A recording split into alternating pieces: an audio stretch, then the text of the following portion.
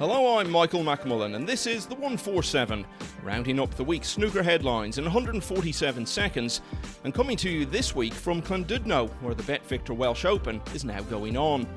It was a good opening day for young Welsh players, as Jackson Page beat the 2017 winner Stuart Bingham 4-1, and 16-year-old amateur Liam Davies recovered from 3-1 down to edge out Noppon Sangkam, making a century in the decider. Among the biggest names, Mark Selby lost the first two frames to Jamie O'Neill, but then took the next four for the match.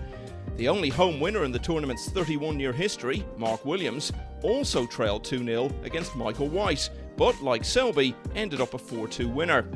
There were comfortable wins for Ronnie O'Sullivan, Judd Trump, Neil Robertson and Mark Allen, while the only five-time Welsh Open winner John Higgins turned in one of his best displays of the season, including 2 centuries in a whitewash of Alexander Ursenbacher.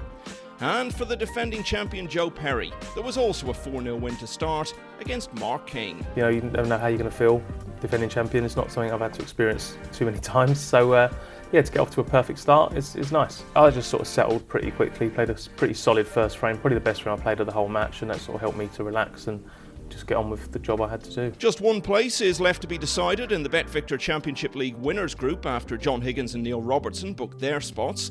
Last year's winner Higgins beat Matthew Selt 3-1 in the Group 5 final, followed by Robertson taking Group 6 with victory over Zhou Yu Long, also by 3 frames to 1. Group 7 is down for the last 2 days of February, to be followed immediately by the winners group, all at the Morningside Arena in Leicester. Ma Hailong of China won the WSF Championship in Sydney, Australia, with a 5-0 win over Stan Moody of England in the final. Both players will be on the World Snooker Tour next season, as Moody had already secured his card by winning the junior title the week before.